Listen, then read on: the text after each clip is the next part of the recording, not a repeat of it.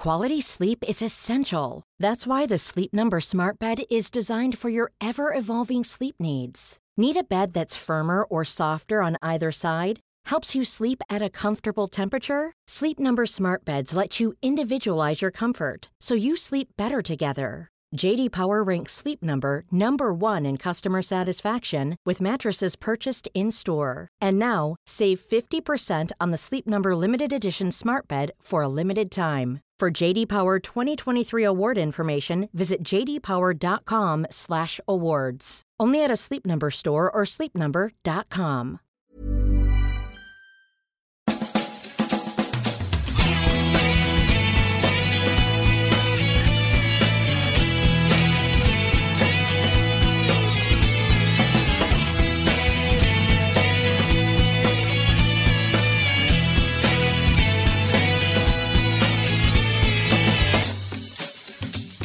Hello and welcome to a brand new Arsblog Arscast right here on arsblog.com. How are you? Hope you're well. Thank you very much indeed, as always, for being here. It's a bit of an early Arscast this week. That is because in a few hours I'm going to be leaving here, heading for the airport and flying to New York to catch up with the Arsenal tour of the US, which kicked off last night in Washington, D.C. with a 5-0 win over the MLS All-Stars. Arsenal are playing Manchester United on Saturday and then Barcelona in Los Angeles on Wednesday. So I'm going to be following the tour, etc., etc. So that's why this particular podcast is out a bit early. There's a lot going on in New York.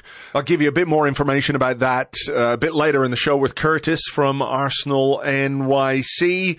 Now, though, I am just going to crack on with the show to talk about the bits and bobs that have been going on. Arsenal in the US, some very interesting comments about certain players from Mikel Arteta and lots more. With me to discuss that from CBS Sports, it's James Benge. Hello, James. Hi, Andrew. How you doing? I'm all right. Did you stay up late last night to watch the MLS All-Stars fall victim to Super Mikel Arteta's incredible team? No, I got up early to watch the game. Got to Trossard's goal and then was like, no, I'll watch the highlights of the rest. Yeah. Women's World Cup, all that, you know. Of course. Too much going on. There's a lot going on, but there are things we can talk about from this game against the MLS All-Stars. I did enjoy Wayne Rooney's quote about, you know, what do you take from this from a coaching perspective? And he said, nothing at all. But for the Arsenal fans who were in Washington, D.C. last night to see this team in their fetching new away kit, you know, there were a lot of things to be excited about, a lot of things to enjoy. 5 goals, a goal for Gabriel Jesus, goal for Trossard, Jorginho penalty, and of course a look at some of the new players. This is a game that Arsenal should win, right? I know it's not a game of great importance, but this is a game that Arsenal should win comfortably.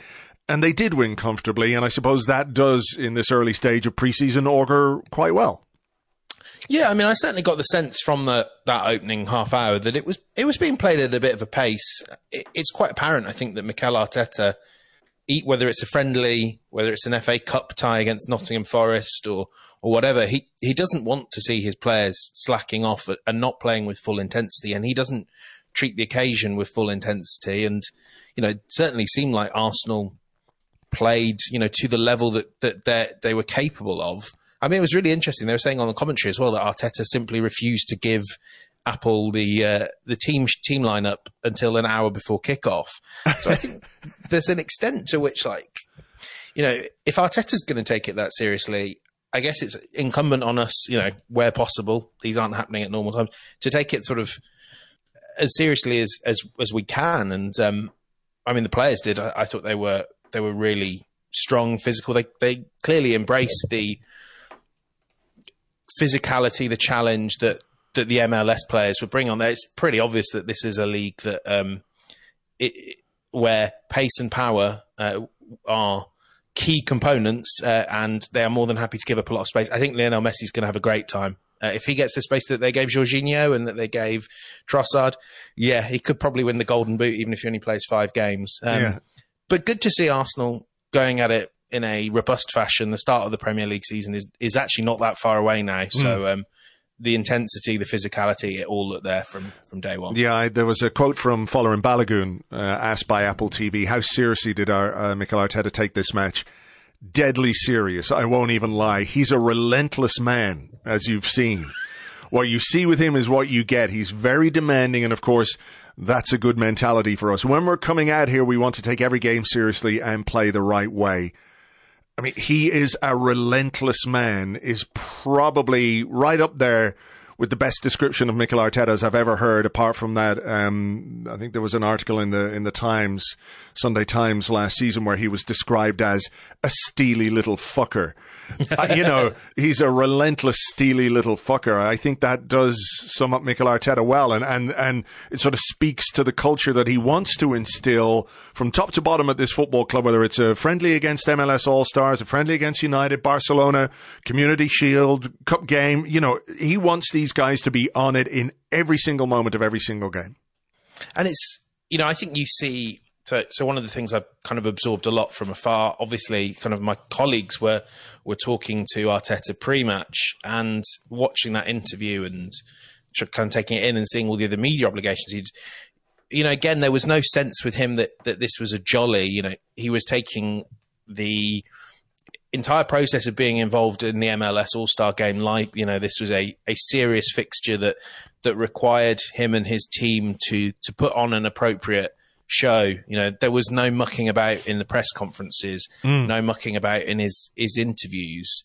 It's about setting pre-season's about setting the tone, isn't it, for the weeks and months to come. And it's interesting to hear Balogun, who was only kind of somewhat been around Arteta's squad before, really sounds like from those quotes he's almost taken aback, because I don't always think pre-season is like that. There will be time for bonding, but I think with Arteta, given where Arsenal were last season, I think a big part of this is about setting expectations and minimum standards on and off the pitch. And I think we saw that shine through in the way Arsenal went about the actual footballing work here. They were assertive, aggressive, physical. They were as physical as the MLS left-backs kicking Bukayo Saka from pillar to post. And I think actually that's quite good. Arsenal need to get used to slightly in somewhat inferior opposition to them, hitting them hard, playing physically. And it's good to see Arsenal respond in the same fashion. Do you think that is going to actually, now that you mention it, there's lots of things we can talk about the coming season, but do you think that might well be an obstacle or a challenge that Arsenal are going to have to face? I mean, I think there is obviously a technical gulf, when you think about the Premier League versus some MLS teams or MLS players, but there is still a gulf within the Premier League itself. So defensive organisation, teams sitting deep, parking the bus, all those kinds of things are par for the course. But is there going to be a physical challenge that Arsenal are going to have to stand up to? And is perhaps the cultivating of an Arsenal side that are, in the tunnel, if you're standing in the tunnel and you're looking at Gabriel and Saliba and Declan Rice and, big guys in this Arsenal team, you're probably going to think a little bit about how physical you're going to get with some of them, because this looks like a team now that can actually stand up for itself physically as well as deal with all the technical aspects of the game. Yeah, I mean, it feels quite obvious based on the business that Arsenal have done this summer that Arteta understands that a physical presence is lacking. It was interesting when one of the things he's mentioned about Havertz in the press conference was having someone that can break the line of the press with a long ball up to him. I thought that was really noticeable. It seems to me quite inevitable that teams will look to disrupt Arsenal physically next season, because if things go the way we expect, I don't see many teams beyond the top 4 or 5 that can disrupt them technically. I think it may well be the only way that you can slow down a team like Arsenal.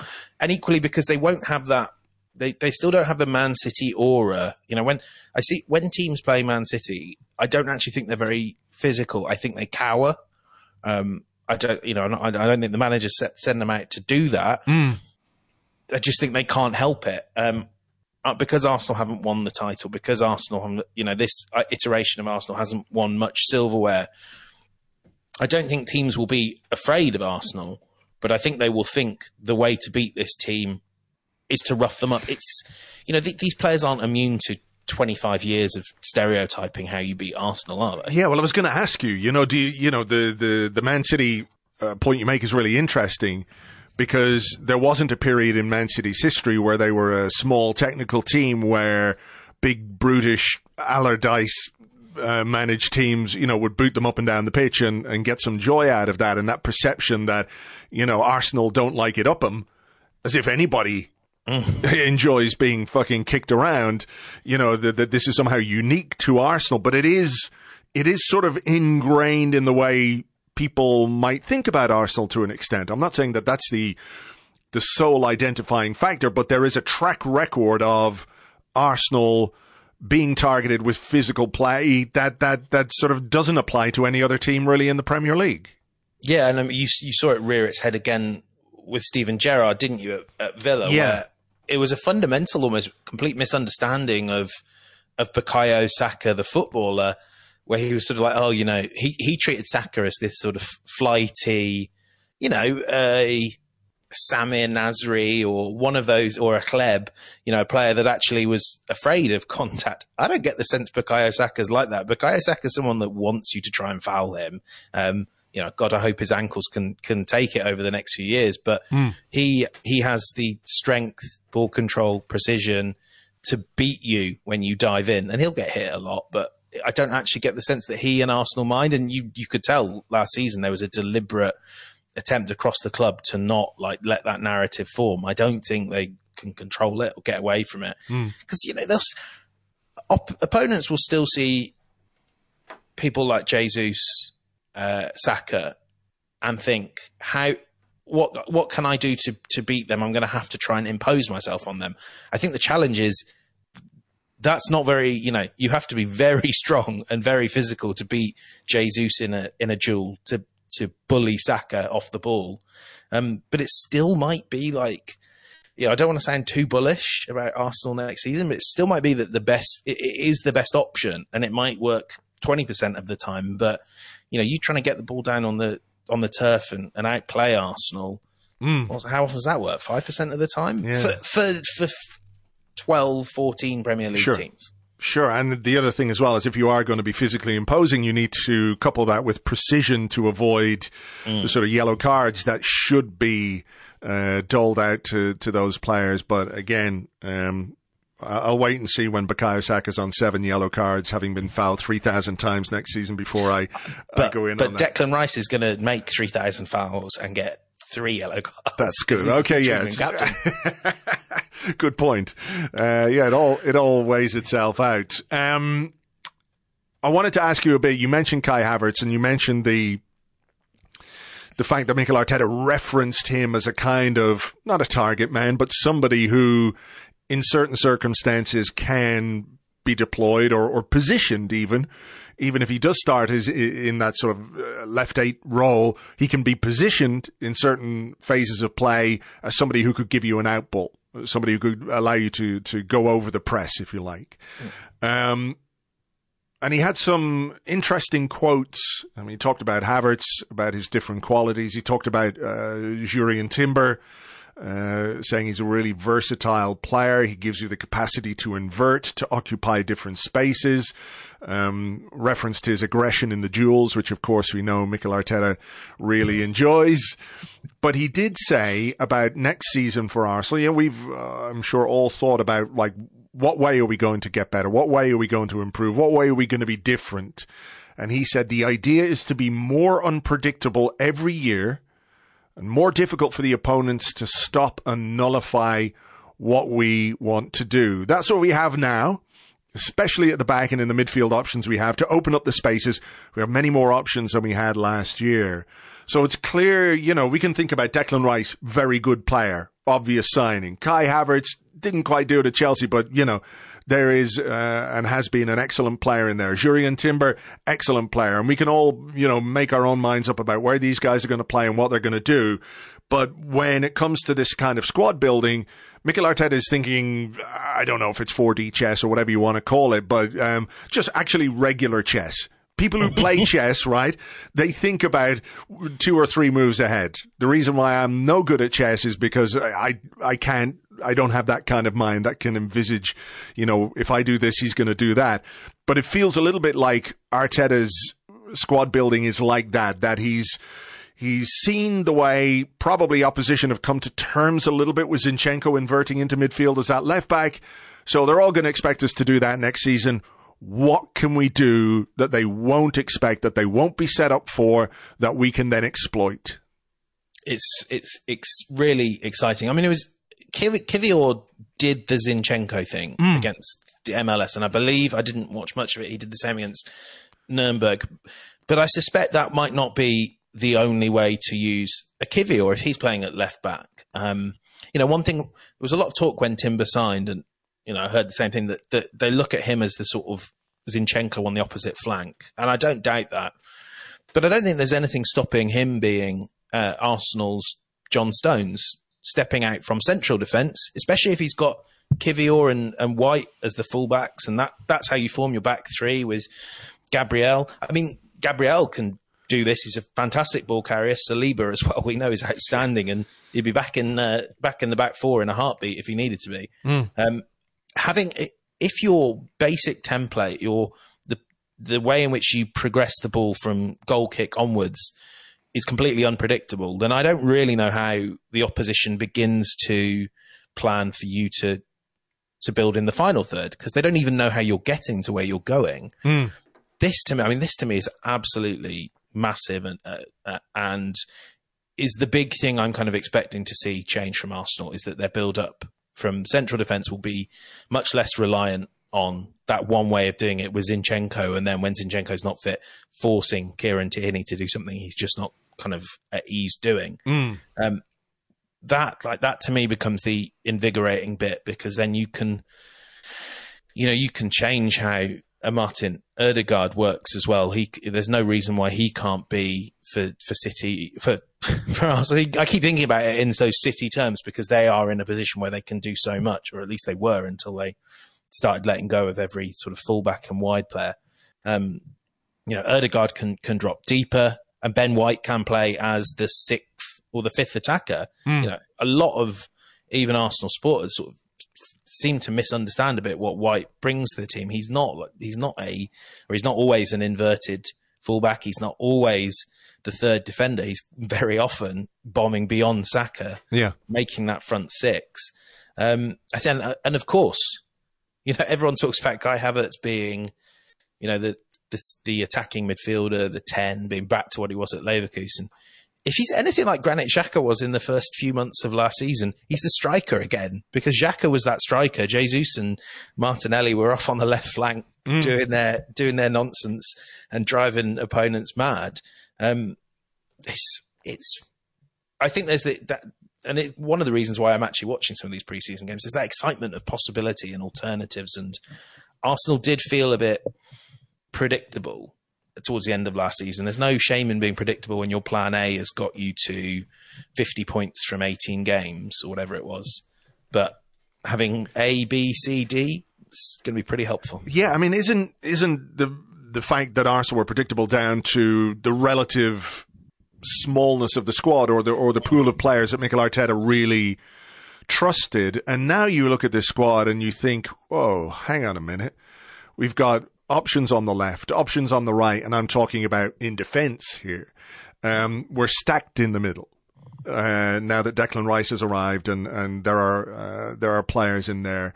There are so many players for that front three or that front five, as you talk about when you list off Ødegaard, Saka, Martinelli, Trossard, Jesus, Nketiah, Balogun, Smith Rowe, Nelson. There are loads of combinations. I'm sure I've missed somebody out there as well. Havertz, there are so many combinations that Mikel Arteta could deploy and so many different ways in which he could deploy them. How much of a challenge do you think that's going to be for him? Because where he has succeeded in the last 2 years has been getting a really fine tune out of a small group of players. And he said himself that you can't do that. You can't achieve what you want to achieve without having depth, without having quality, without being able to maybe rotate is the wrong word, but provide the opposition with different challenges within the game. He is going to have to, I don't know, relax a little bit and just sort of embrace the full depth of his squad, because it's really, really big. And like when we thought about Arsenal at the end of last season, and you're thinking, yeah, we need more depth, we need more quality in there. And now we're sort of on the cusp of a new season going, holy shit, we've got a lot of it. Now, there might be some departures, and we'll talk about that in a minute, but there is a real need for Arteta to sort of say, maybe my gut feeling is telling me to play this guy for this game, but I need to trust the guy who's maybe not quite the first choice, but who's in this squad, so I can ensure my first choice is fit and ready for the next big game, whether it's a Champions League game or a Premier League game against tougher opposition. Yeah. In July and August, we always sort of see everyone in that squad as a real option that's going to get minutes. And then I think that, as you said, the big criticism of Arteta is when it comes down to those final weeks of the season. Some of these players, even really talented players, have just played so little in the months beforehand that, you looked at those games down the run-in and you were like, Martinelli's struggling, but can we really chuck Smith Rowe into the equation when he's not played at all, or Nelson or Nketiah or Vieira? And so suddenly the squad, maybe the squad was about 20 to pick a number, but it felt like 15 or 16 because Arteta had not used the games in the weeks beforehand to really take a look at players. And I mean, one of the things City do fantastically is there is a core, a line that you can draw through that team that pretty much never changes. Ederson, Rodri, De Bruyne, Haaland. I think Haaland missed a few dozen Premier League minutes. You can count it on a handful. And yet Mahrez, Grealish, Bernardo, none of them were much over 2,000 Premier League minutes. I mean, Saka was over 3,000. Now, I suspect that Saka will be around that level again this season because he is so good. But Arteta needs to come up with a way of having a core of 5-6 players that don't change or change very infrequently across Champions League and Premier League, and setting that against using 5 or 6 players that will somehow, you will look up and go, oh, they've only started 12 games, but they've got 1,800 minutes. We're really getting value out of them. That's a challenge. That's one we've not seen Arteta do, but then it's not one we see many people other than sort of your Guardiolas and Ancelotti because they don't have the choice. Yeah, well, that's it.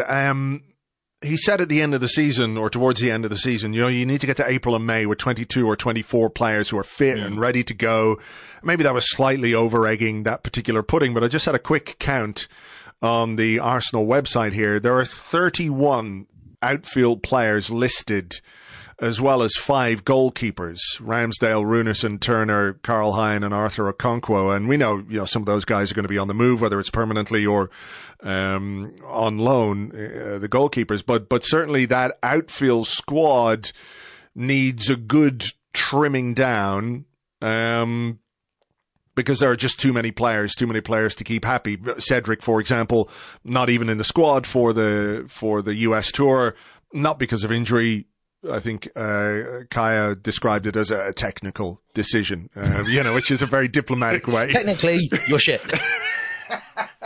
Very technically diplomatic, I have to say. But this is now it's good to have that depth, and he may well end up with 22 or 24 players, outfield players that he feels like he can use, or certainly within the confines of his squad. But you do have to start trimming down and working with the players who are going to be with you week in, week out. I'm not saying that anyone who is not going to be in the team is going to be disruptive or anything else, but it's also kind of pointless to have them around when you do want to focus on the hard work and preparing a team to do even better than last season. I mean, not least because in spite of what I rather cruelly just said there, none of these footballers are, well, very few of these footballers are scrubs. Unlike, in years gone by, there was a significant proportion. I mean, there were 31 players or something on the books at this stage of the summer. And you looked at them and you're just like, God, who on earth would want to pay money for these guys?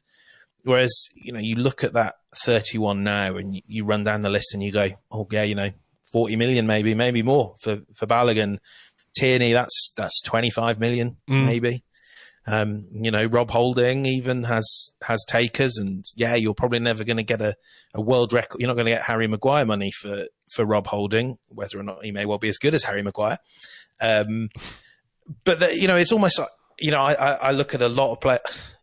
It's the wrong way to do it, but I'm sure Edu now looks at these players on his books and just sees pound signs and sees, if I can shift 5 of them out, that's they're one of them is paying for a Kudus or whoever. That's that's the old Edu adage of a player in his late 20s, whatever it is, on big money, that they're a nothing, and there are very few nothings in this squad. I think it is quite sad now actually to see the guys that take on that status. A Pepe, you almost pity that that he's found himself in that situation, because the squad has ploughed on without him, and there's just no space for him. I mean, he's not even there. I mean, you were reporting this week that there was a potential move to a Saudi Arabian club, but that appears to have fallen by the wayside. Yeah, just a fairly significant difference in what the salaries on offer are there. What they were willing to offer him would still have represented a not insignificant pay rise on what he was on at Arsenal. That was what I was told, at least. But that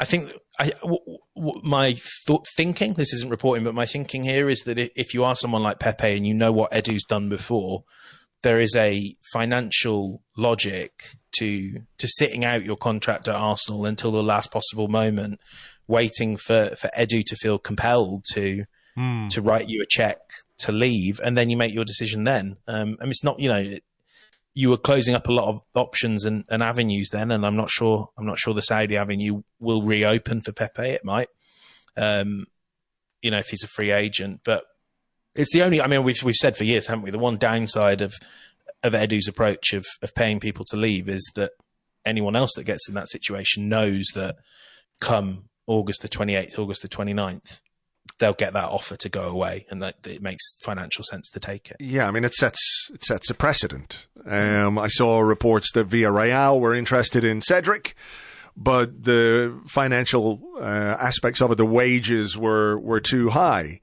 We know who represents Cedric, and we know that, they are going to, as much as he might want to go play somewhere, and I hope he does, and I hope any one of these players who's leaving Arsenal this summer, Nuno Tavares, Pepe, Rob Holding, these guys, I hope they do go and get to play and get to enjoy their football. But, in the cold light of day, or whatever you want to call it, football being a ruthless business at the best of times, if you are Cedric and you do want to go play, you're going to say, well, fill my palm or cross my palm with silver, and I'll gladly go. Yeah. We'd all do the same in that situation, wouldn't we? Yeah. So it's Manchester United and Barcelona on the US tour in the days ahead. We talked about Arteta taking these games seriously, but I suppose when you are facing other Premier League opposition, there's slightly more at stake. And when you're facing a team like Barcelona, who maybe aren't the Barcelona of the past, they're good marker games, aren't they? To sort of not quite set expectations, but to sort of gauge where you are. There are 2 more games before the season starts. Of course, there's the Emirates Cup game. Is it against Monaco? I think it is. On a Wednesday night. Yeah. Weird, very but strange. Squeeze it in there. Yeah. And then, of course, the Community Shield, which again is another one. these are games that Arsenal are going to take seriously. The fans out in the US are going to enjoy. Seeing this team and seeing these players and the new signings and how they're fitting in, and maybe getting some glimpses into what kind of little tweaks Arteta is going to put in place tactically. Yeah, I mean, we saw a year ago the enormous propulsive value of that win over Chelsea, that 4-0. I mean, if we had known what was coming for Chelsea, by God, no, everyone would have not been getting so carried away with it. I mean, if nothing else, it did so much harm to Chelsea as well. What value that win had. It will be a lot. Manchester United, a good team. I think their challenge was actually not playing teams of Arsenal and Manchester City's level last season. It was being the team that swats aside the little guys. I don't necessarily think they've got much nearer to that by just adding Mason Mount and Andre Onana, who's a fantastic goalkeeper. If Arsenal should be a fair way ahead. They'll have had 90 minutes more of friendly action, and their squad is much closer to fully formed. I think Ten Hag's a good manager, and I think he has the right idea, but it's almost, whether you think he's of Arteta standards, it's almost like taking an Arteta-esque coach and thrusting him into the days of Usmanov and Kroenke fighting for control. Sure. It's not an environment that's conducive for success, and I don't think Ten Hag has been put in an easy position where he can't, he might end up with paying 75 million for an untested striker from Atalanta. Barcelona as well. I'll be intrigued to see if Barcelona are anything like the defensive force they were last season, how Arsenal go about breaking that team down, how they fare against a team that is just as capable of possessing the ball, of running through midfield. I mean, that would be a great one to see, the Rice, Havertz, Ødegaard midfield three. Yeah. Especially if, Xavi, if you want to do us a favour, put out a De Jong, Pedri, Gavi trio, and let's see who can dominate the ball there. I think that would be a really valuable one for Arteta. I think this pre-season, Arsenal have, as much as it doesn't, a few years ago it felt quite rubbish that these marquee big games from Premier League or paying the best opposition in Europe, it does actually mean that there's a little bit more value to the games maybe than there were when Arsenal used to go and thump Barnet every year and pop over to Austria. I mean, teams take them relatively seriously. Fans take them much, much, much too seriously. Have you seen the comp that Chelsea supporter did of Kai Havertz against Nuremberg? No. I don't know if they paid Arsenal to watch that friendly so that they could take a video of him drinking a water bottle. But God, it's summertime, guys. Go out and touch grass, as the kids say. Yeah, I mean, I did see people talking about the Havertz in the MLS Skills Challenge or whatever it was. I'm like, it's a mini game. It's a mini game. Who could be, genuinely, who could be arsed? How seriously do you think they took this? And I love that he then went and scored a volley. Yeah, he scored a good goal against the MLS All-Stars. Yeah, I mean, there is everything is an opportunity to stick it to the opposition fans, I guess, on Twitter, which is part of what this is. But I mean, as much as I'm looking forward to seeing Arsenal against United and Barcelona, and obviously the rest of pre-season play out, at the same time, kind of wake me up when the season begins, because that's what really, really matters. I just wanted to ask you, you mentioned Manchester City and they've lost Ilkay Gundogan to Barcelona. Could be Gundogan in midfield as well. Against our lot. Mahrez could be off to Saudi Arabia. Al Ahly, yeah. Yeah, Bernardo Silva could be off as well. Don't think that'll happen, though. Okay. But they are sort of open to regenerating their squad. The only player they brought in is Mateo Kovacic, of any significance anyway. Does it feel like they're sitting on something? Does it feel like they're going to... I mean, they must know that... Look, they tried for Declan Rice. It didn't get Declan Rice. They know that Arsenal are looking to improve and do better on last season. You can't stand still in the Premier League, even if you're Manchester City. Do you think they're, Pep is in his little laboratory cooking up something ridiculous in the transfer market? Maybe the sort of great value for Pep is that everyone thinks that he is, and everyone is afraid of him doing it.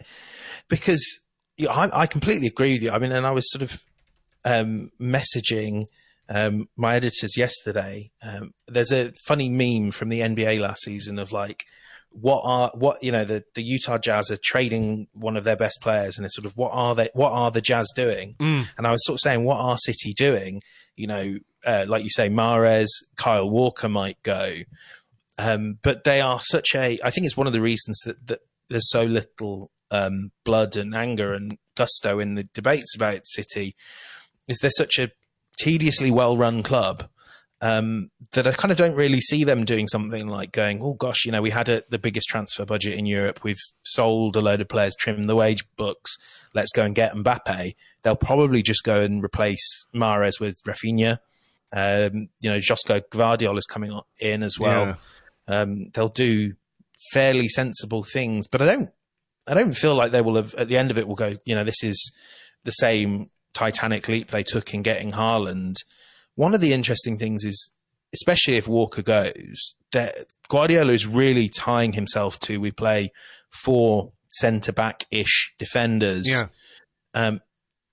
And obviously that worked fantastically. It was sort of the secret sauce that took City to another level in the final weeks of the season. But it always feels at this stage like no one's ever going to work that out. But people always do, and it always grinds to a halt for some reason or another, even for a team like City. And I do wonder if they're going to be losing a bit of variety and optionality, and if the squad might feel a bit short, then maybe they're a bit more vulnerable to injuries. I know that this is July and this is the moment where, everything looks rosiest for Arsenal and you can convince yourself that everything looks horrible for the teams around them. But I certainly don't feel like City are on the brink of doing something that will drag them further away from Arsenal. And you could also convince yourself that everything that happened in those last few weeks of the season, you've reached the peak of the mountain, haven't you? The motivation early on, they wouldn't be human if they didn't find it a little bit hard going away to Burnley on Friday, August the whatever. Yeah. I mean, that will be a challenge when you've sort of not completed football, but when you do something like the treble. Famously, didn't Per Mertesacker and Mesut Ozil talk about how difficult it was to motivate themselves for a new season at Arsenal after winning the World Cup? And that's not out of any lack of professionalism or anything like that. That's just human nature. So fingers crossed that Manchester City take their time getting going, but they are such a juggernaut. You just never know. All right. Listen, we better leave it there. Pleasure as always to talk to you, James. Enjoy the summer. My pleasure. Enjoy New York. Thank you very much indeed to James. You can find him on Twitter. He is at James Benge. And of course, he writes about Arsenal and football for CBS Sports. Here's a cool fact. A crocodile can't stick out its tongue. Another cool fact, you can get short-term health insurance for a month or just under a year in some states. United Healthcare short-term insurance plans are designed for people who are between jobs, coming off their parents' plan, or turning a side hustle into a full-time gig. Underwritten by Golden Rule Insurance Company, they offer flexible, budget-friendly coverage with access to a nationwide network of doctors and hospitals. Get more cool facts about United Healthcare short-term plans at uh1.com. Quality sleep is essential. That's why the Sleep Number Smart Bed is designed for your ever-evolving sleep needs. Need a bed that's firmer or softer on either side? Helps you sleep at a comfortable temperature? Sleep Number Smart Beds let you individualize your comfort, so you sleep better together. J.D. Power ranks Sleep Number number 1 in customer satisfaction with mattresses purchased in-store. And now, save 50% on the Sleep Number Limited Edition Smart Bed for a limited time. For J.D. Power 2023 award information, visit jdpower.com/awards. Only at a Sleep Number store or sleepnumber.com. Now, to give you a bit more on what's going on in New York this weekend, if you're in town, if you're there for the game and you want to catch up with other Arsenal fans, there's plenty going on. With me to talk about that from Arsenal NYC, it's Curtis Powers. Curtis, how are you? Yeah, I'm good. I'm tired. I'm really looking forward to the fruit of our labor this coming weekend, yeah. Yeah, so what's going on exactly? Just let people know, because I'm sure there are people listening to this who are coming into town. They're going to go to the game on Saturday, but there are lots of things going on Friday night. So where are Arsenal fans going to congregate on Friday evening? Yeah, so, well, we're doing an evening, an afternoon thing first, but and on Friday evening we'll be joining at a place called the Torch and Crown, which is in the iconic Union Square Park in New York City. It's from 7 until 11 p.m. We'll have the Gunnersaurus in company. We'll have lots of people singing songs. We'll have TVs, with classic Arsenal videos of times gone by. Sure. And we're looking forward to it, welcoming Arsenal fans from all over the world at this point. Yeah, they're going to come from all over. It is from 7 to 11. It's a ticketed event. People do need to buy a ticket to get in. Do they have to do it online, or can they just rock up at the entrance and say, look, I want to buy a ticket. I'm here. Last minute decision. Can I come in? Well, we recommend you buy tickets because we are coming very, very close to capacity now. Also, part of your admission goes to, we're doing a charity support. We're supporting 2 local charities in New York City. One's called New York Common Pantry, and one is called We Can Kick It. And so everyone who purchases a ticket will get 1 free raffle ticket. You can buy other raffle tickets, but we've got loads of super, super exciting gifts, raffle prizes, including we got a donation yesterday from a company called Blade that are a helicopter company that we're giving away 2 helicopter rides to and from the game, which to me just sounds so ridiculous and so cool at the same time that it sounds like the thing to do. So it's going to be a lot of fun. We'll be joined by Ray Parler and Lauren, which are going to be helping us to celebrate the raffle winners. So it's just going to be a lot of fun. It's a great brewery, loads of beer to drink.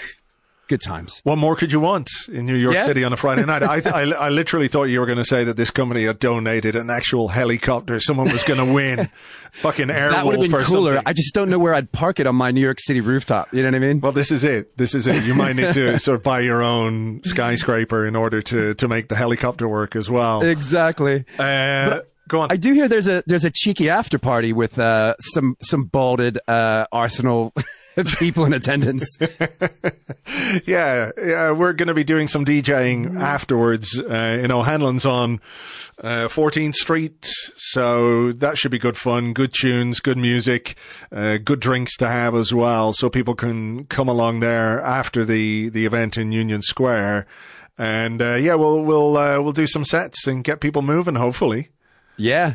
And O'Hanlon's is just 3 blocks east of the actual party, and all are welcome, but it's obviously first come, first serve, and it's always a party there with the 1st and 14th Gooners. So happy days. Yeah. Let's see. We've had some good nights in there, and some good mornings as well. Good mornings as well. Some goodly mornings, I believe, is the professional term. Yeah, some very goodly mornings. And then, of course, game on Saturday at the MetLife Stadium. Is there anything going on beforehand? What do you guys call that tailgate stuff? Is that happening, or? Yeah, so O'Hanlon's will be running some coaches that are already sold out, and our newest pub that has just been added to the family, Old City, over on 8th Avenue, we'll be running 3 coaches from there. We'll be arriving. I think we depart at 2:30, so I think that gets us into the parking lot around probably 3:15, and we'll be there for, up until the time that we depart into the stadium. So yeah, it should be good fun. I know that a DJ that's joining us on Friday night, he's going to have a DJ set up in the parking lot. Oh, awesome. There's going to be grills and all the stuff, but I know that that's for the O'Hanlon's lot. So we'll see what else is going, but it's definitely guaranteed to be I think, a pretty ridiculously fun weekend. Okay, and hopefully we can, stay away from all those Manchester United fans that are probably going to be in town as well. We don't want anything to do with those guys.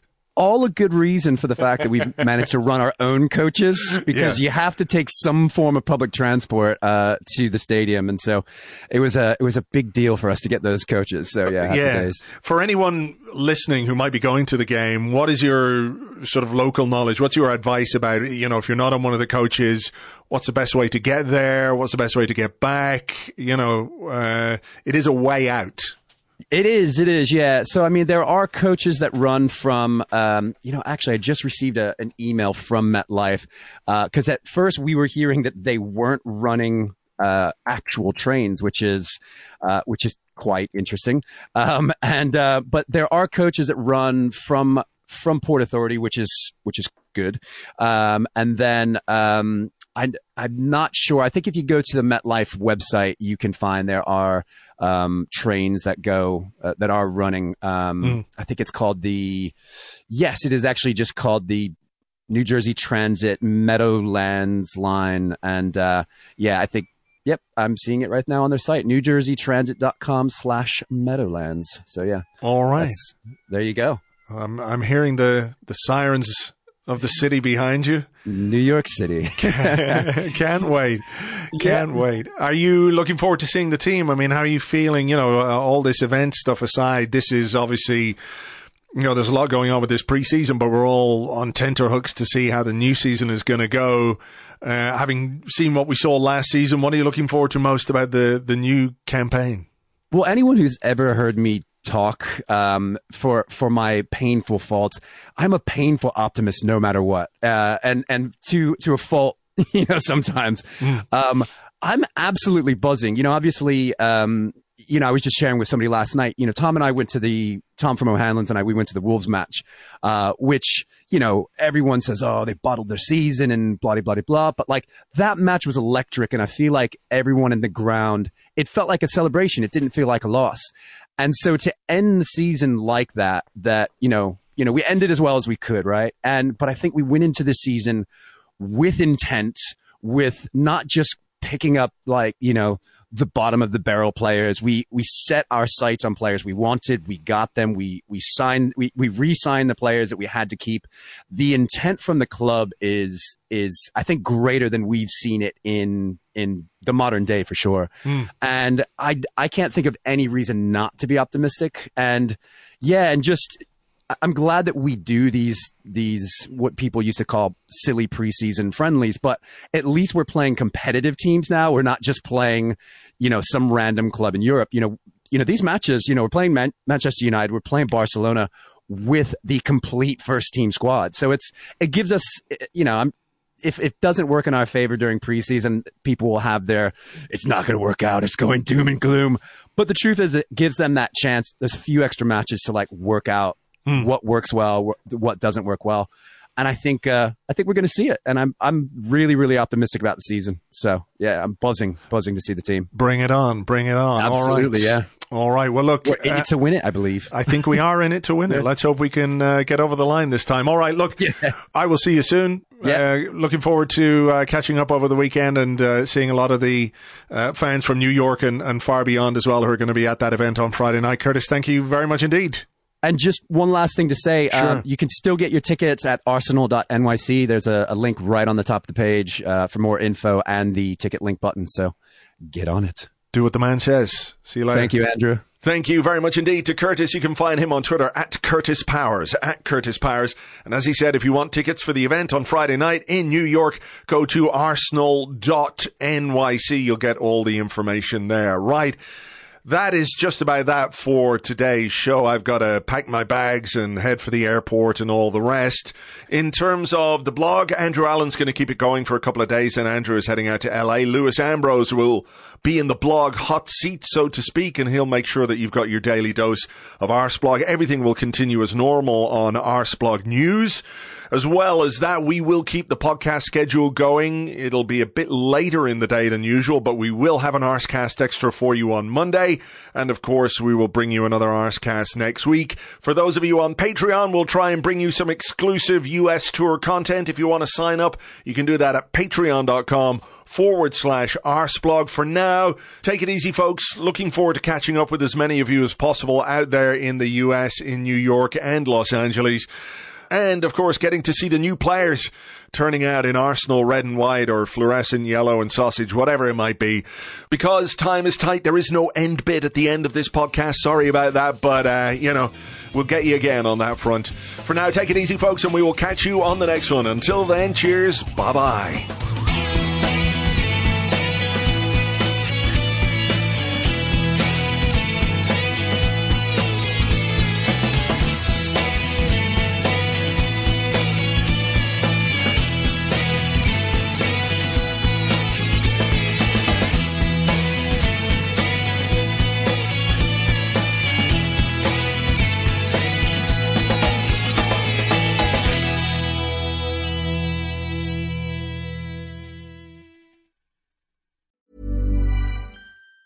Even on a budget, quality is non-negotiable. That's why Quince is the place to score high-end essentials at 50 to 80% less than similar brands. Get your hands on buttery soft cashmere sweaters from just $60, Italian leather jackets, and so much more. And the best part about Quince, they exclusively partner with factories committed to safe, ethical, and responsible manufacturing. Elevate your style without the elevated price tag with Quince. Go to quince.com/upgrade for free shipping and 365-day returns.